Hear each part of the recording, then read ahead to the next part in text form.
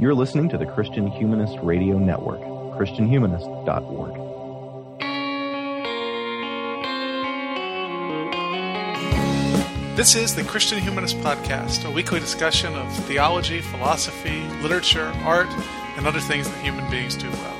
And now your hosts, David Grubbs, Nathan Gilmour, and Michial Farmer. So the same says, an elephant never forgets, standing in the concrete gate, sway inside and insane. They walked over the ocean in their dreams, they dreamed awake until the lights grew dim, until the cop cars came.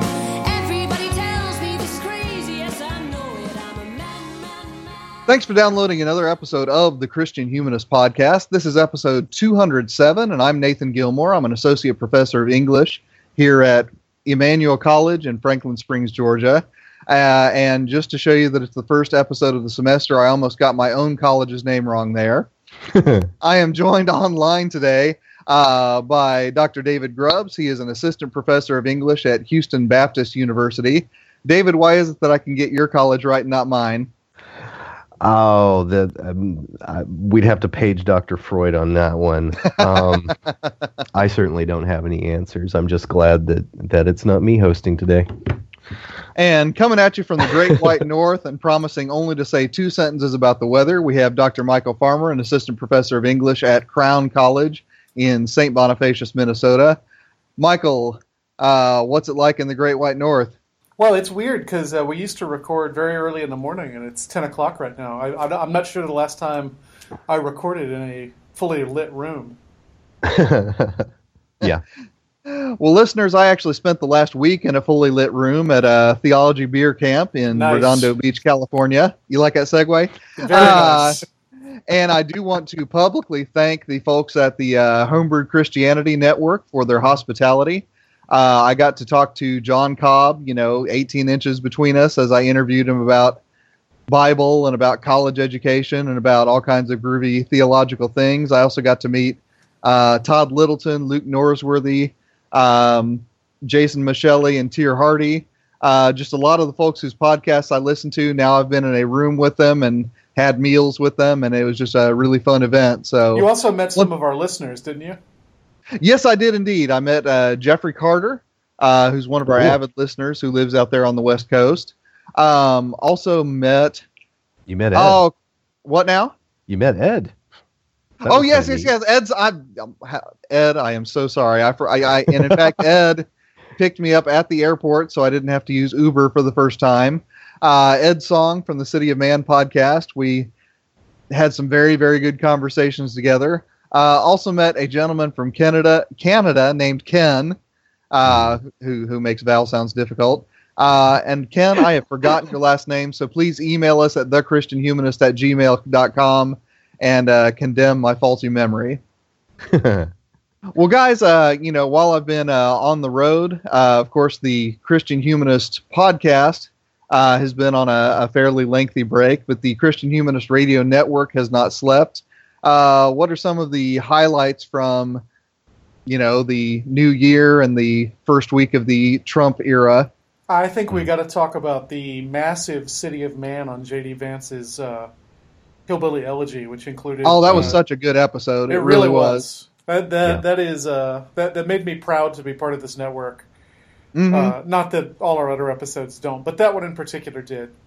Mm.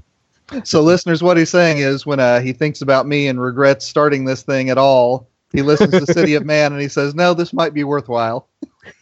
Nice. I want to give a shout out to Coyle and Jordan Poss for their conversation about Roman civil life. I thought that was actually really, really interesting, and I actually plan on assigning it to my students when we get to the Aeneid and they need some kind of sense of what Romanitas means. Very good. Yeah. I haven't listened to it yet, but I know the Christian Feminist podcast just put out an episode with two of their new panelists, including our old friend Christina Bieber Lake. Oh, cool. Excellent.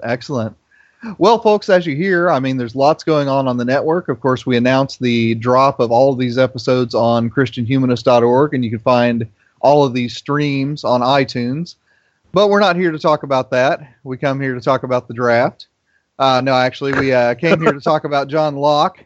And today's subject matter is going to be his letter concerning toleration from 1689.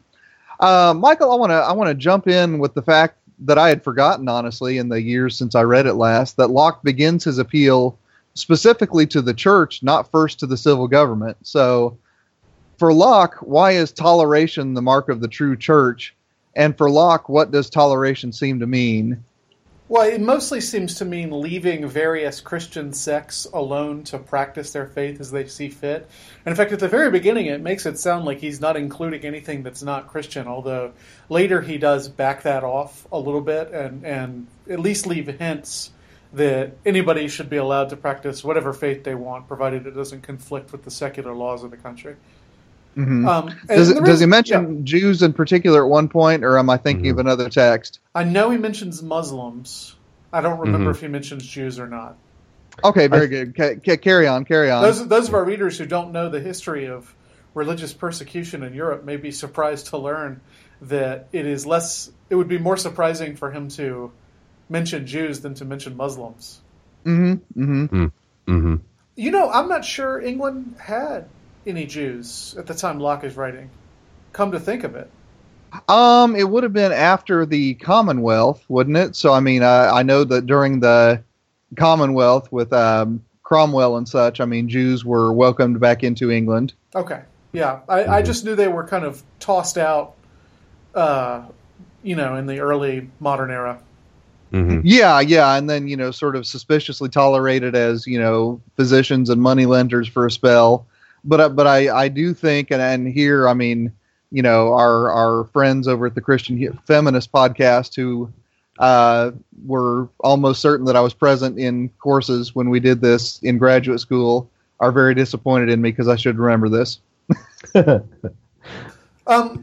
vision Locke puts out is the idea that no church has any kind of political advantage over any other church. No church rules the state, and the magistrate, while he belongs perhaps to a particular sect, doesn't favor any particular sect in a political way. So that is a practical meaning of toleration in this letter.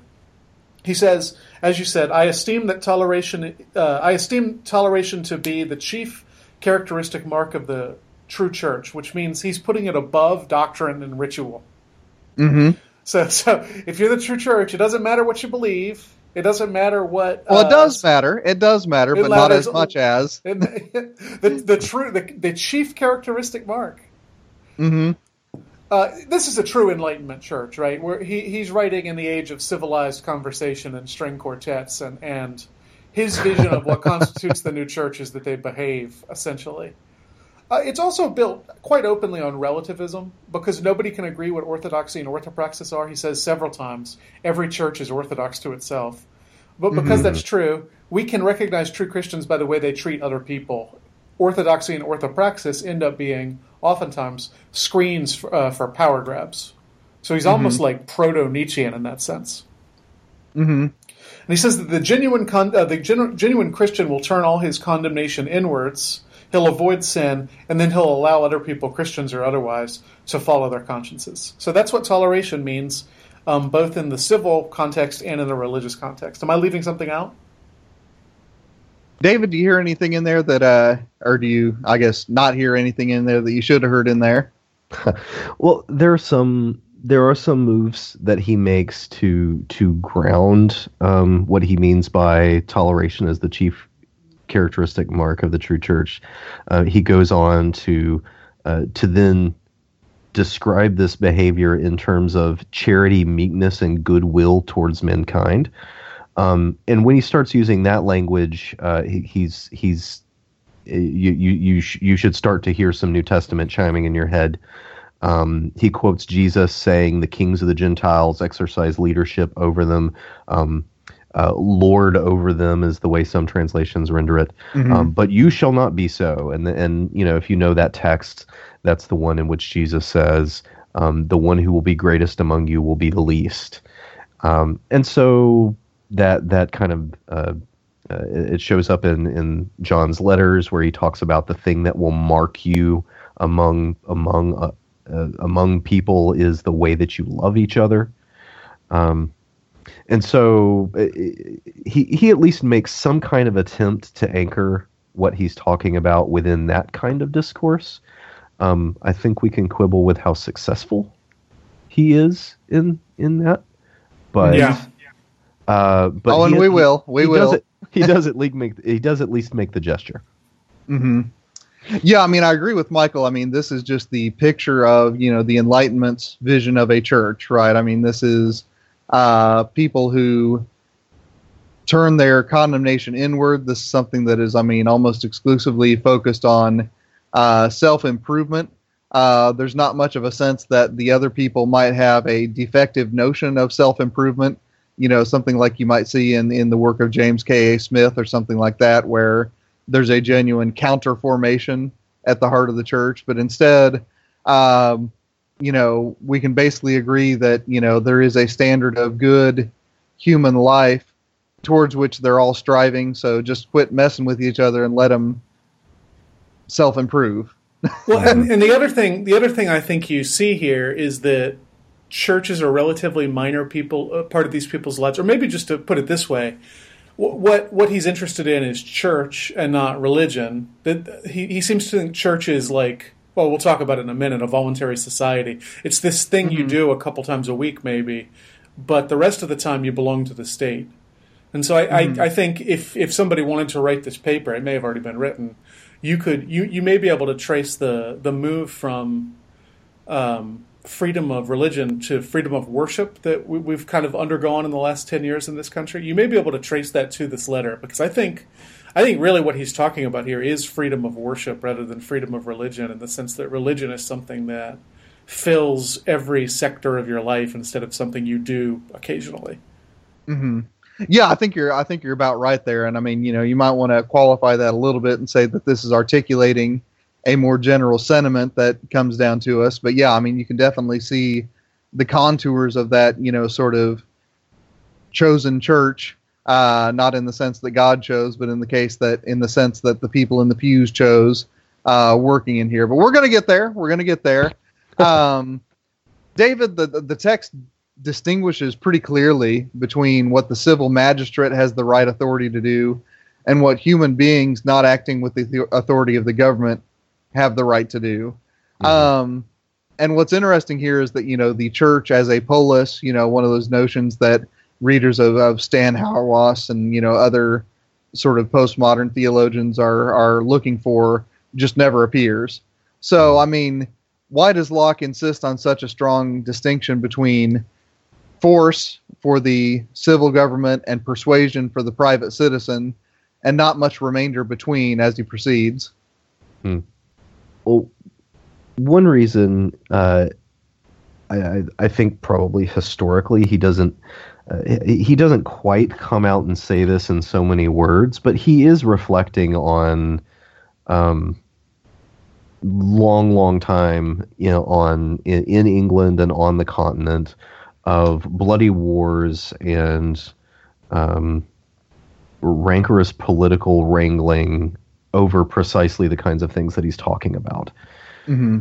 So, I do think it's important to say that he's not writing in a vacuum. He's writing after, centuries of wars of religion, and that have been fought between Christians over particular kinds of Christianity, which are sanctioned particularly by the magistrate.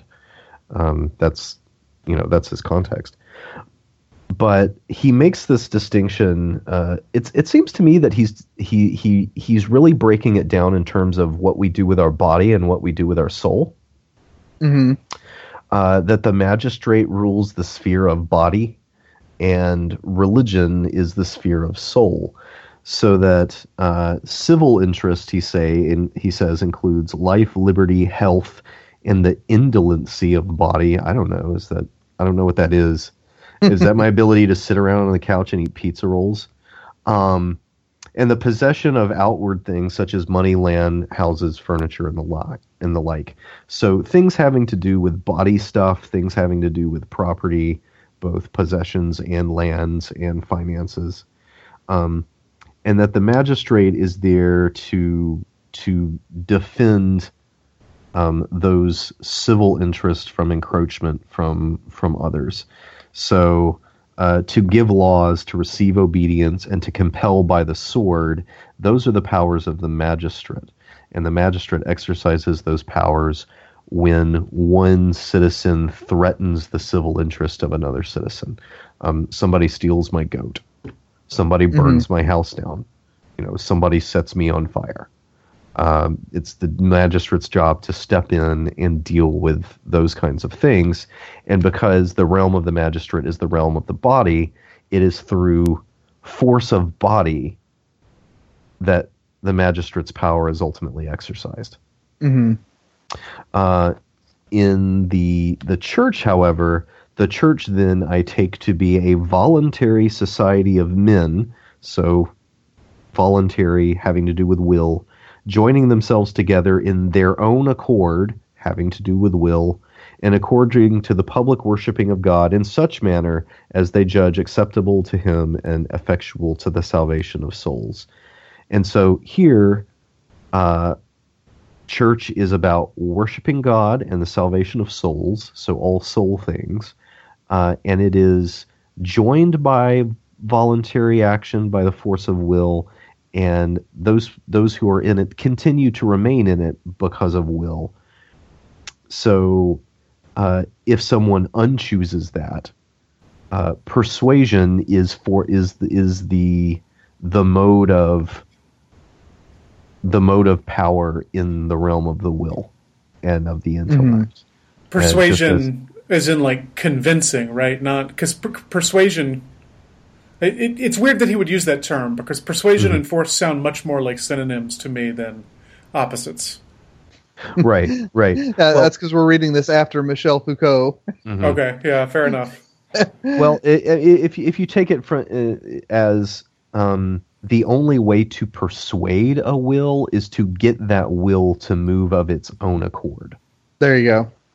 Right. The only way to get someone to choose is to lead them to think a series of thoughts that then activates their will to move in the direction you want it to go. Mm-hmm. So yeah, fair enough. I'm just being difficult. You know how I am. Oh, I know. The idea that you could compel the will of another is sounds like the Locke of this letter would find that notion fundamentally goofy and contradictory. Yeah, which is the whole point of a lot of this. So, by making that kind of distinction, bodies on one hand, minds with thoughts and wills on the other hand, he has sequestered those spheres and then the powers that are appropriate to them. Right. Do you guys think that's true, that you can't compel somebody to will something? No, I don't, but I'm also reading this after Orwell's 1984 with the horrifying Room 101 scene. Right, or let's take a less horrifying version. So do we have to? Because I want to make it clear that it's not all bad. Crown has mandatory chapels, and I think the idea is they want people to want to go to chapel, but people don't naturally want to do that. And so if they compel them to, if you don't go to a certain number, you're on suspension or whatever. If you compel them to, perhaps after several years of being compelled to, you will want to. It changes your will. Mm-hmm. Which is kind of a James K. Smith argument, right? Yeah, it is. And I mean, and this is the kind of mentality that Jamie Smith is arguing against, right? I mean, Locke very clearly, as David laid down so nicely there, locates the desires in the intellect and fears in the body. And I mean, he really kind of assumes a pretty tidy division between the two. So, I mean, if you do compel someone, like Michael was just saying, you are using an instrument of fear and coercion, and therefore the will, by definition, will never desire to do the thing. It will simply fear the consequences of doing the thing. Whereas, if you persuade by rational argument, because that is touching the mind rather than the body, it is, drawing someone into it on the level of will rather than on the level of fear. And you're right, Michael. I mean, I also, when I read this, I think, wow, what kind of vision of humanity divides these things so neatly? Because, the way that I would tell my own story, there's not anywhere near that tidy a divide. Mm-hmm. Yeah. Well, and he seems to assume, which would have been quite normal to assume in the time he's writing, that human beings are these rational consumers who weigh options and choose the one that is most beneficial to them. And I think it's easy enough for us to say from the 21st century, well, that's not the whole truth of what human beings are. Yeah. Right. I mean, reading this thing after Marx and Freud is definitely a different text. Well, and after so many years of self-conscious and unconscious manipulation through advertising that we all know is going on, and we all know that they're doing it, and we know the ways that they do it, and yet it still on some level works, even if they do have to kind of sometimes use looping ironies in order to circumvent our knowledge of what they're doing. Yeah, it might work on you, David, but I obey my thirst. I want a Big Mac now. Just saying the word advertising. Yeah, I'm going to have it my way. Well, I mean, one premise that I do want to grant him, which is that direct force, you can't make someone want something by directly forcing them to have it. Right. I have a son who compulsively refuses all food. Like if he doesn't know that food, he won't eat it. Right. I mean, you could put here is chocolate. Like for his first birthday, we put a chocolate cupcake covered with chocolate in front of him. David, sugar's like heroin. You guys should have your children taken away from you. Well, I know. Well, he acted as if we were attempting to poison him. Mm-hmm. He's probably just read the New York Times. Well, clearly. Yeah. So, I mean, we had to basically no, seriously, get some icing on the tip of a finger, and he's like, and then I get it on his tongue, and his demeanor utterly changes. He's like, oh, wait, what? That's you just saw the addiction process begin. That's right. Yes, exactly. Yeah, I'm his pusher man. First one's free. Yes, first one's always free. Oh shoot! But I couldn't make him desire that on the inside. Mm-hmm. But once he tasted it, he had plenty of desire on the inside. Mm-hmm. I mean that's one of the ways in which I think Locke's easy dichotomy doesn't quite work. Yeah. Right. And I want to make it clear that number one, the kind of compelling you to change your desires doesn't always work. I think we have plenty of seniors who still wouldn't go to chapel if they weren't forced to. Oh, sure. I don't think, for example, that making us pay our taxes makes us want to be more charitable. Although I think there's an argument that says if you're forced to pay taxes, you might become charitable. I don't know that works. Nor do I think it's always moral to do so. Nor would I necessarily trust a secular state to choose the morality toward which I'm being pushed. Mm-hmm. Yeah. I mean, the thought I was having, Michael, I mean, is very much resonating with yours. I mean, I think that there are good reasons to prefer the policies that John Locke prefers without necessarily deferring to his anthropology. I agree with that. In fact, I think his anthropology is fairly dangerous. Mm-hmm. And again, you can tell all three of us are, Alistair McIntyre / Jamie Smith / Sigmund Freud readers. Which I had a hunch would happen when I picked out this text, and my hunch was right. Yeah. I'm just glad it's easier to read than Understanding or Essay Concerning Human Understanding. Oh heavens, yeah. This one just kind of, if you're at all used to 17th century prose, this one does just kind of glide through. It really does, yeah. I mean that's why I picked it for early in the semester, because it would be a relatively easy read. Well, Michael, a lot of go ahead, David. just for our readers, there's also a lot of redundancy here in the sense that several times he kind of goes back over the same ground again and again. And so it's not exactly like Essay Concerning Human Understanding. For me, one of the reasons why it was difficult is because he'll kind of make some stabs in a conceptual direction, and then he'll build on that whether you actually got it or not. Well, and the other thing is, as Americans, this is kind of the air you live and breathe. Yes. Yeah. So there's nothing new to learn in some ways. It's just making explicit what has been implicit. Whereas Essay Concerning Human Understanding is a bizarre to us system of metaphysics, much of which contemporary science rejects. So it's really an imaginative leap to read that text as opposed to this one. Right, right. I mean, I would you guys say it's roughly analogous to the difference between Kant's critiques versus Kant's On Enlightenment? In terms of difficulty? Yeah.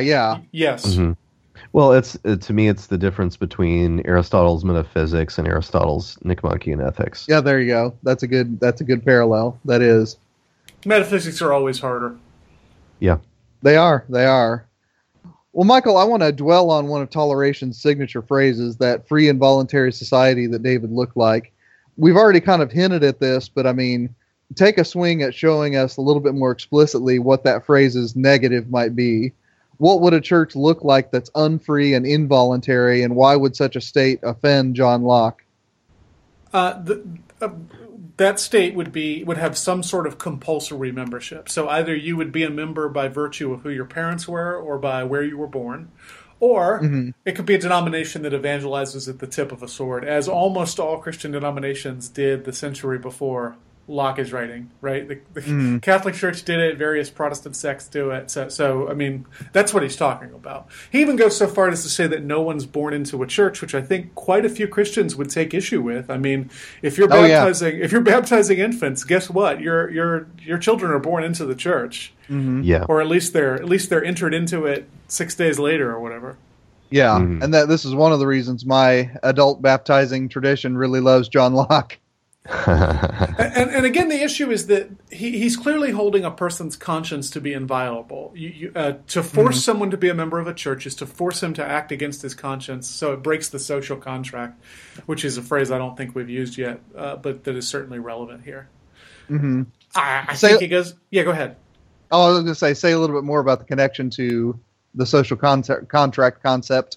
Now, I must say, I have read Hobbes on the social contract, and I've read Rousseau on the social contract, but I've never read Locke. But the social contract says that before the existence of civilization, people lived in a state of nature. And that state of nature could have been, Hobbes says that life under the state of nature would be nasty, poor, brutish, and short. Or it could just be Rousseau, who says, well, it wasn't nasty, poor, brutish, and short, but there's an awful lot of things you couldn't do. You need to come together in order to accomplish certain ends.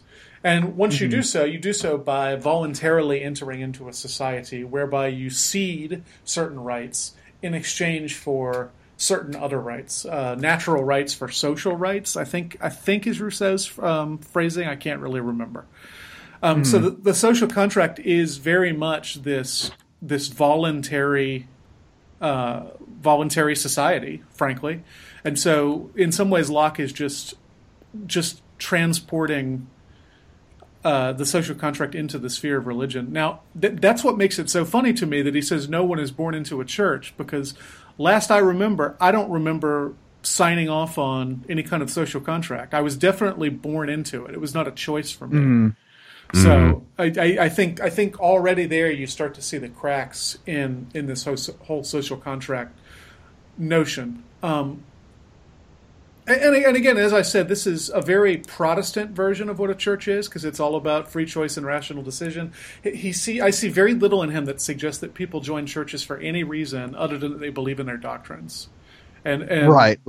I think people join churches for an awful lot of different reasons that he doesn't really seem to consider. And as I said, it's a very Enlightenment vision of what church is. It's very restricted. Yeah. Again, it suggests that religious life is sequestered into this building, and the rest of the time you belong to the state. So the social contract. Well, we need to say not just Protestant, but a very specific strain of Protestant, because I'm pretty sure Lutherans are going to throw stuff at you if you start saying that, children aren't born into the church. Well, Lutherans are barely Protestant, right? Likewise, an awful lot of Presbyterians are going to throw it to you too, but then they're going to say church does not mean the invisible communion of saved saints, but rather the visible community of God, and and which would include the children. So I mean, it's not quite as neat in all of Protestantism as Locke makes it. And of course, if you believe in election, people not only are born into the church, they were members of the church before they were born. Mm-hmm. In some mysterious sense, yes. So, Locke's principles here seem overly narrow, and I'm suspicious of the social contract theory anyway. I just can't think of anything better to replace it. Right. Well, and I mean, just to allude back to something that Michael, you talked about already, this is a text that emerges to some extent out of the 30 Years' War, out of the, the bloody conflicts between the Protestant princes of the Holy Roman Empire and, the grand ultramontanist forces of Rome, and then the, very powerful French monarchy that, sort of used Catholicism as frankly, as an ideology to solidify French royal power. I can understand the suspicion here of, the blending of magistrate power with magisterial spiritual authority. Mm-hmm. I just reread Candide, and there's quite a bit of echo there, I think. Clearly, one of Voltaire's many targets in that book is the combination of magistrate and churchman that Locke is attempting to do away with. Mm-hmm. Right. Absolutely. Well, David, although Locke doesn't have anything with women marrying monkeys and stuff like that. Right, or women with buttocks missing. Because frankly, Voltaire's just more fun than John Locke. Let's just go ahead and lay that on the table. Well, there are not a lot of people who aren't more fun than John Locke, and there aren't a lot of people Voltaire's not more fun than. This is true enough. I think we can basically agree with that. Yep. Well, David, Locke doesn't leave churches without recourse when their members go astray, but he does insist that the discipline of the church should never go further than expulsion from the community.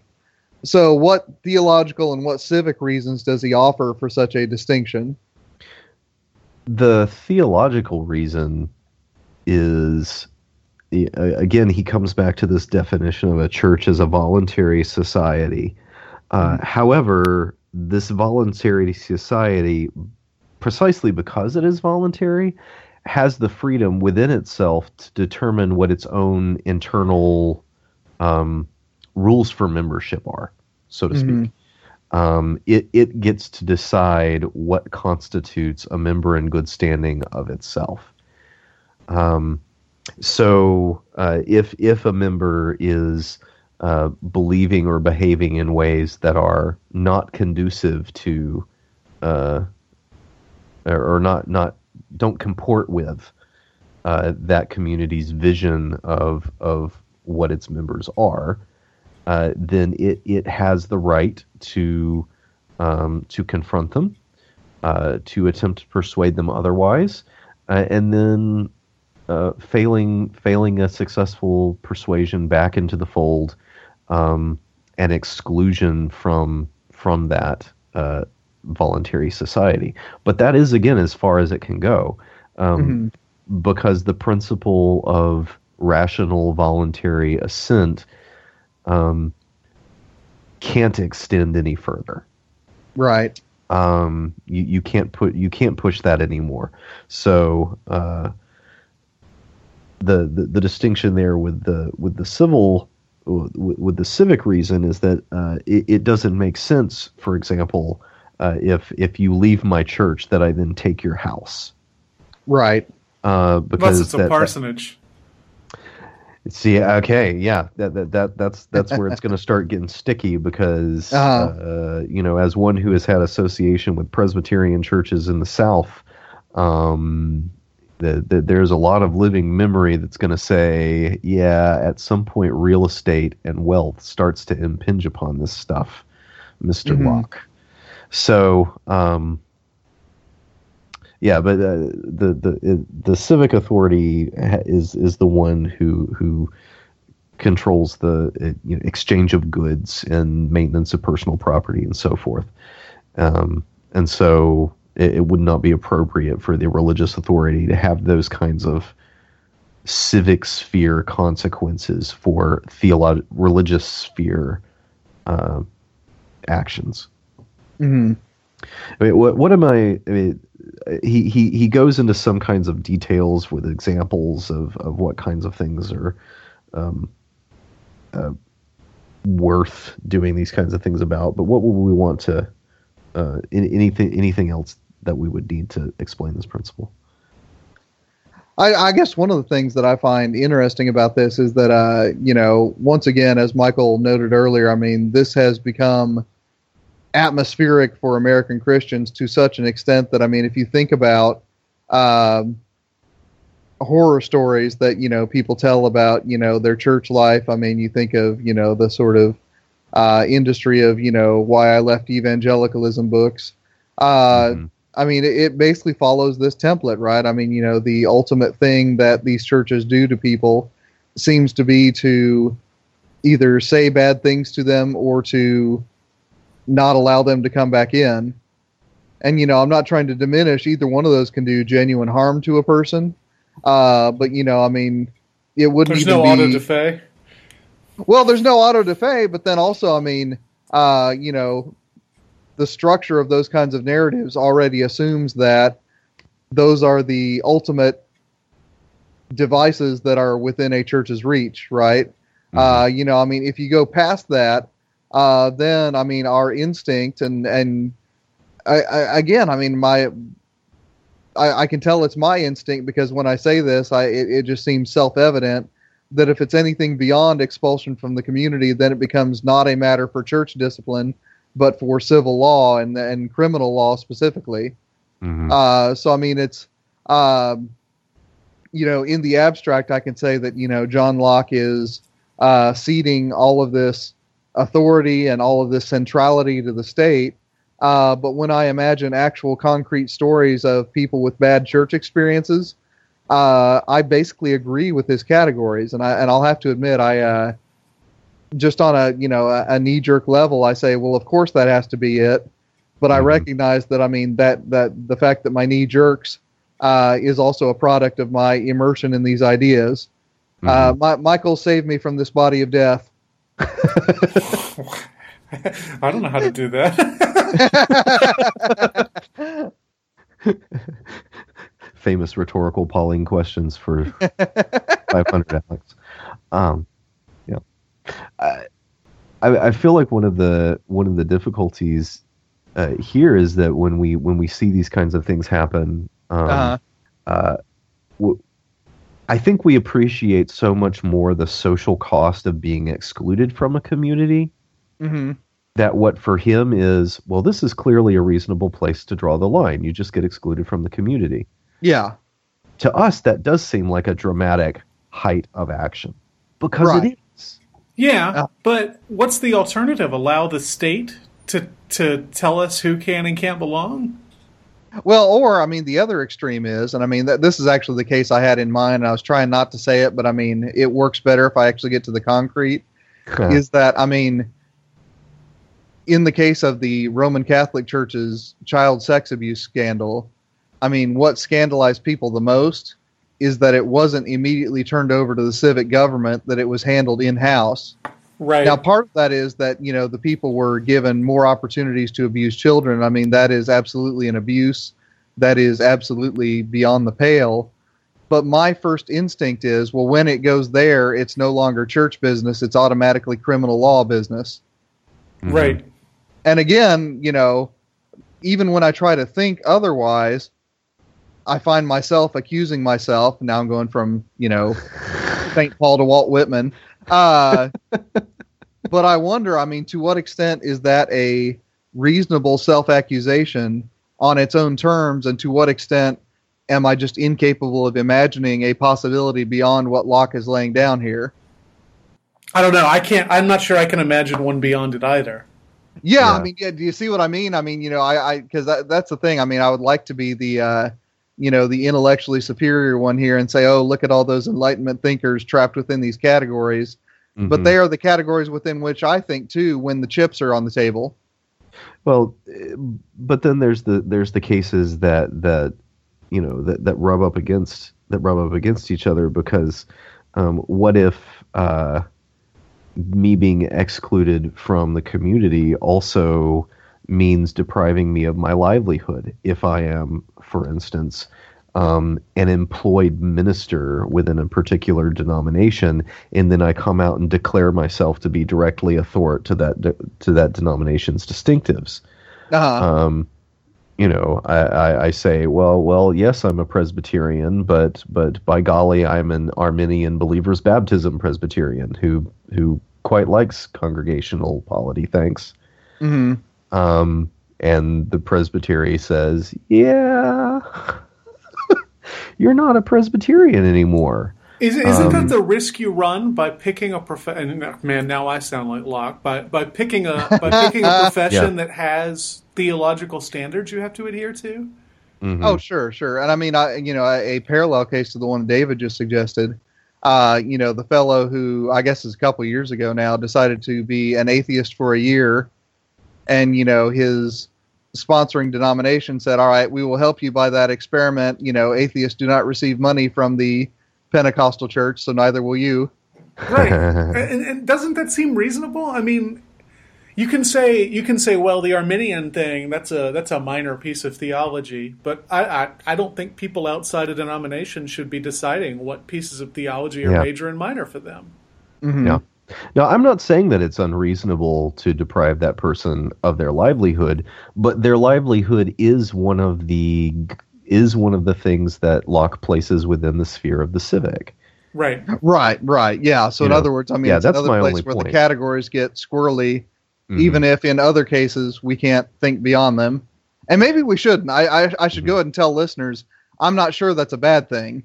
Mm-hmm. Like I said, I just have a hard time articulating why it's a good thing. Well, the other thing with the child abuse scandals, one of the factors, mm-hmm. Not the main factor. I just want to make this entirely clear that I'm not like. And by the way, we're also aware that this happens in Protestant churches too. It's just that one got all the all the press. I'm just and at schools and in gyms and in any other place where vulnerable people congregate. Yeah. I want to anticipate the angry emails that someone's already writing and saying, okay, yes, I realize I was an idiot not to make that broader. Okay. The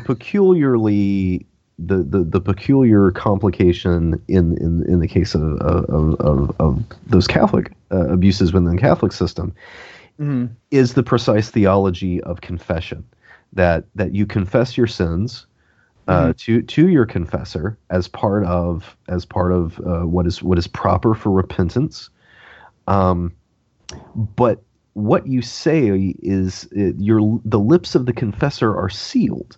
Yeah.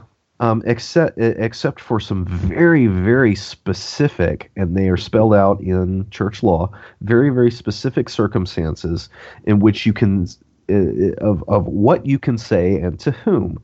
And so if and even if a murderer came into and confessed a murder to some local priest, and all the priest couldn't then immediately run to the police. There would at least be some kind of consultation that he would have to do in order for the seal of confession to be waived. Mm-hmm.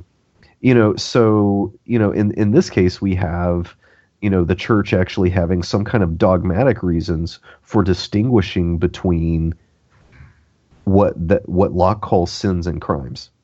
Mm-hmm. And that in that particular church context, that's not necessarily something that in every case a priest can make on his own conscience. Right, right. Well, and then I think of other cases, and I had a hunch this question would be the one that we'd camp on for a while. As I said, I was at Theology Beer Camp this last week, and I met, Christian and Amy Pyatt from the Homebrewed Culture Cast, and their church has recently declared themselves a sanctuary for refugees and migrants. Mm-hmm. And so, I mean, there is, a local assembly of the faithful, standing potentially in defiance of government edict. And again, that's a case where I want to say, that's precisely what the church should be doing. Even though in the other one, my instinct is to say, no, the church should immediately hand that over to the civil magistrate and get a criminal prosecution going. So once again, what I'm having trouble with is not, the right and wrong of it, but do I have any kind of standards for adjudicating between those cases that I would approve of a church defying the civil authority and those in which I would say the church should not defy the civil authority? Well, I've got a standard for you. Hit me. The Pyatt's church is open about this. They're making it a theological matter, and they are broadcasting it to everybody, including the government, that they're doing it. So in that case, I would say it falls under the Martin Luther King rules, which is you break an unjust law, and then you accept your punishment for it. Okay, that's good. That's good. On the other hand, the Catholic Church, as far as I know, has not claimed that child molestation is not a bad thing. All of this was happening under cover of darkness. It was secret, and they did their best to keep it a secret from the government and from everybody else. So I would say that's a big difference. The first is a principled stand, and the other is something that they clearly knew was wrong. Okay, that's fair enough. Yeah, no, thank you for helping me think about that, because that was something that was troubling me. And it's interesting. I mean, once you go that direction, I mean, it seems almost as if, the tradition of Henry David Thoreau and Mahatma Gandhi and Martin Luther King are a sort of extension of this logic, so that the state itself becomes secondary to a sort of cosmopolitan moral conscience. Well, and I do think Locke doesn't dwell on this enough, but I think we're edging over into making the observation that the conversation that determines which things fall under the authority of the magistrate and which things fall under the sphere of the church is not a monologue on the part of the magistrate. Right. Which a lot of times I feel like in our culture, the magistrate assumes that it has the authority to monologue about what is its business. But right. I think Locke would affirm that the church, the magistrate does. I don't see a whole lot in here where the church is going to get a say about what the limits of the state are. Yeah, I think you're right. And maybe they shouldn't. I don't know. Again, I would like my church to have such a say, but I'm not sure that I could say the same of every single religious congregation in the country.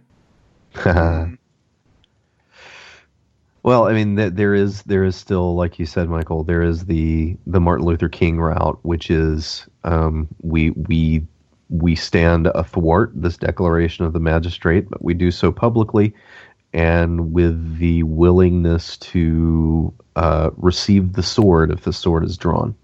And I think you've got to respect that no matter what the issue they're standing up for is. Breaking the law and accepting the punishment like that, that's a brave thing.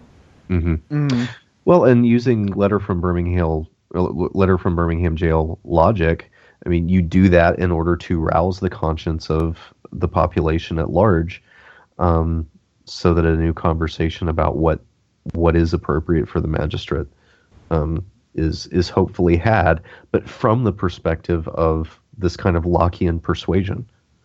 And I mean, this is the good thing about living in a representative democracy is the state is not monolithic, at least not yet. Right. Well, I'm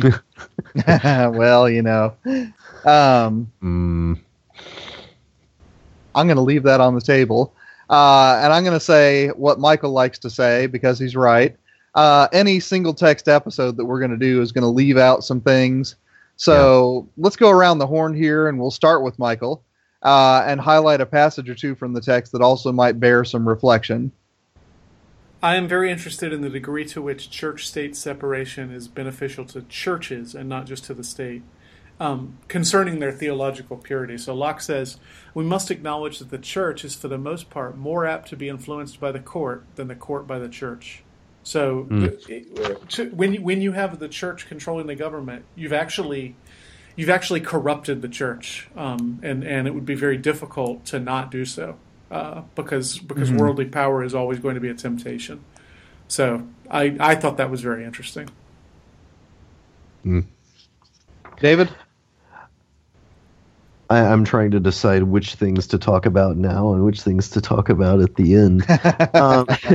Yeah. There are kind of two of the same question here at the end of the show. Yeah. I do think that he's got some really interesting discussion about what happens when the magistrate becomes a member of a particular sect, and the borders that are drawn even within the life of a single person within their own spheres. It reminds me of in some ways of the king's two bodies notions that you see in early modern political thought. And also Kant's What is Enlightenment, where he talks about the clergyman having to be two people at once. Yeah, I think that's interesting. And in a lot of ways, I want to pull in. Is it Hauerwas or is it Brueggemann that is so down on Constantine? Oh, that would be Hauerwas. Is that Hauerwas? Okay. Yep. Anyway, neither one's a big fan, but Hauerwas has made a career of it. Yeah, I think it would be interesting to kind of look at some of those anti-Constantinian things and see how much of the assumptions that go into that critique are lining up with Locke's notions of where the magistrate's two bodies ought not to intersect. Because there seemed to me to be some overlap there that maybe informs some, as you called them, Anabaptist assumptions of where church and state stop, that other Christian traditions don't necessarily draw the line in the same place. Which can make some of what's going on in Locke. I kept thinking, man, you were making an awful lot of assumptions. You being John Locke or you being Nathan Gilmour? John Locke. Okay. About the nature of... Well, I mean, at one point he says, what is the point of Christianity? Point of Christianity is to find the appropriate mode of worship that will appease the deity and win his favor so that you can have salvation. Yeah, quite a definition. At which point the Lutheran in me catches fire and wants to nail things to doors. So there's just these premises that he starts from, and that one premise is something that he then rules from and says, okay, because this is the purpose of religion, that means all of these other kinds of things. But I mean, Locke's own religious faith was pretty heterodox, wasn't it? Oh goodness, I should know this, but I don't offhand. He denied some major doctrine, and now I can't remember what it is. Was he a Socinian? You're going to have to remind me what Socinianism is, David. I'm sorry. I know the second great rule is never go in it with a Socinian when death is on the line. Yes, exactly. I think they were like some kind of Unitarian. That's basically what I remember. Unitarians who were more polite about Jesus. I don't know. And a lot of those Enlightenment guys would fit that description, I think. So. Right. Yeah. So anyway, it makes sense. If he was heterodox, it makes sense that his definition of Christianity would seem strange to us. Although everybody's orthodox in his own mind. Yeah, that's right. I mean, his whole ideas of what the church is and how it's formed and it would just be so completely weird to centuries and centuries of Christianity. Right.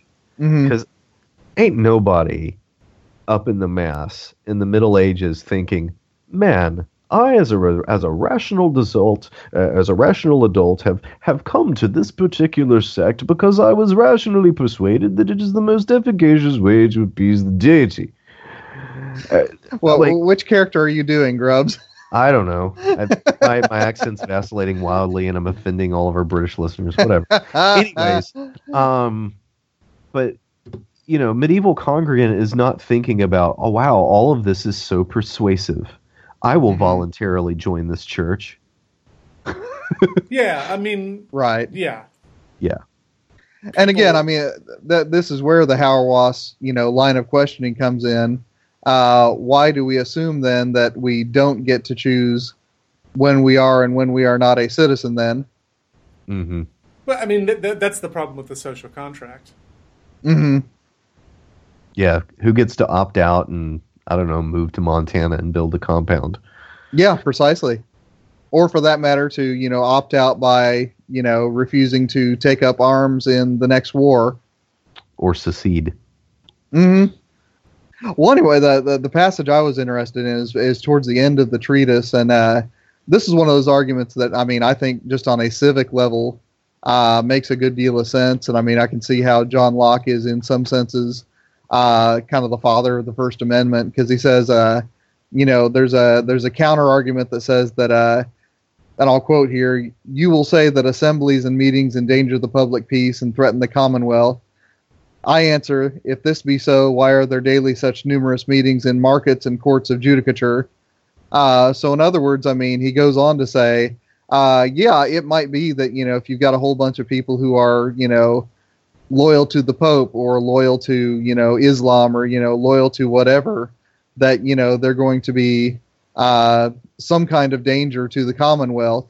But how much more dangerous would they be if they were meeting in secret because you wouldn't allow them to meet in the open? And, that sort of thing, I mean, just strikes me as a very Miltonic in flavor. I mean, the best thing to do with a bad idea is to put it in the ring with good ideas and let them pound on each other for a while till one of them breaks. Mm-hmm. And, I mean, John Locke, obviously partakes of that same sort of spirit of open inquiry. And, I'm enough of a Miltonist that I kind of dig it. Cool. That makes sense. Well, as you guys said, I mean, and I think, I mean, we haven't just done it with that last question, but we've kind of been doing this the whole episode. But I want to think about this text shelf life. What, if anything, does this text still stand to offer? Since we at the Christian Humanist are about, things that human beings do well. What does it still have to offer in the first month of the Trump administration? David, why don't you hit lead off on this one? Most basically, it has people query their instincts, mm-hmm. right? At the very least, he's raising topics that need to be thought about before laws are made and triggers are pulled and all the rest of it. Right. So that's important. But also, he's got this one little bit. The text that we have doesn't have pages, dear listeners. So pardon for not being able to give a good citation. Well, there's a bit where he talks about how a group that is out of power is constantly calling for toleration. But as soon as the magistrate is affiliated with that particular sect, mm-hmm. once the sword is in their hands, they just kind of go crazy and they forget all about that. Hey, toleration. That is stuff. Exactly what I was going to talk about, David. yes, and well, this is not around the horn, so jump in, Michael. Say more things.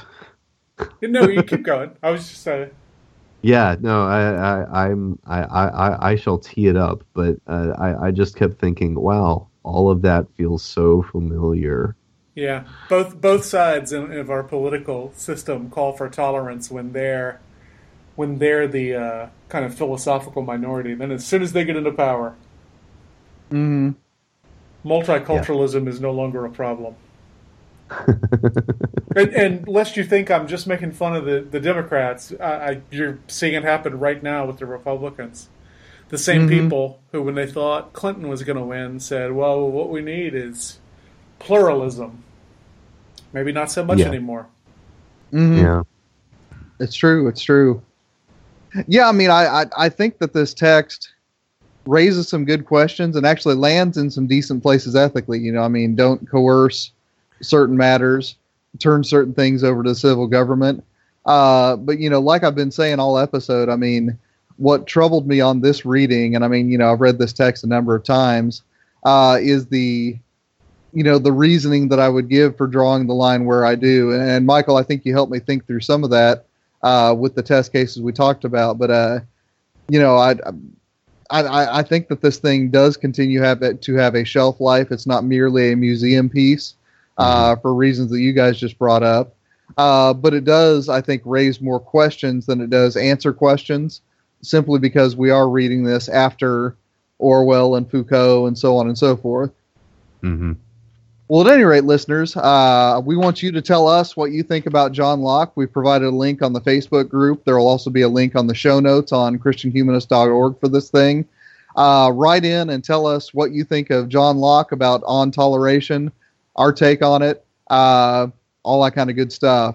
And, you know, in the meantime, you can look forward to our next episode, and Michael's about to tell us what that's all about.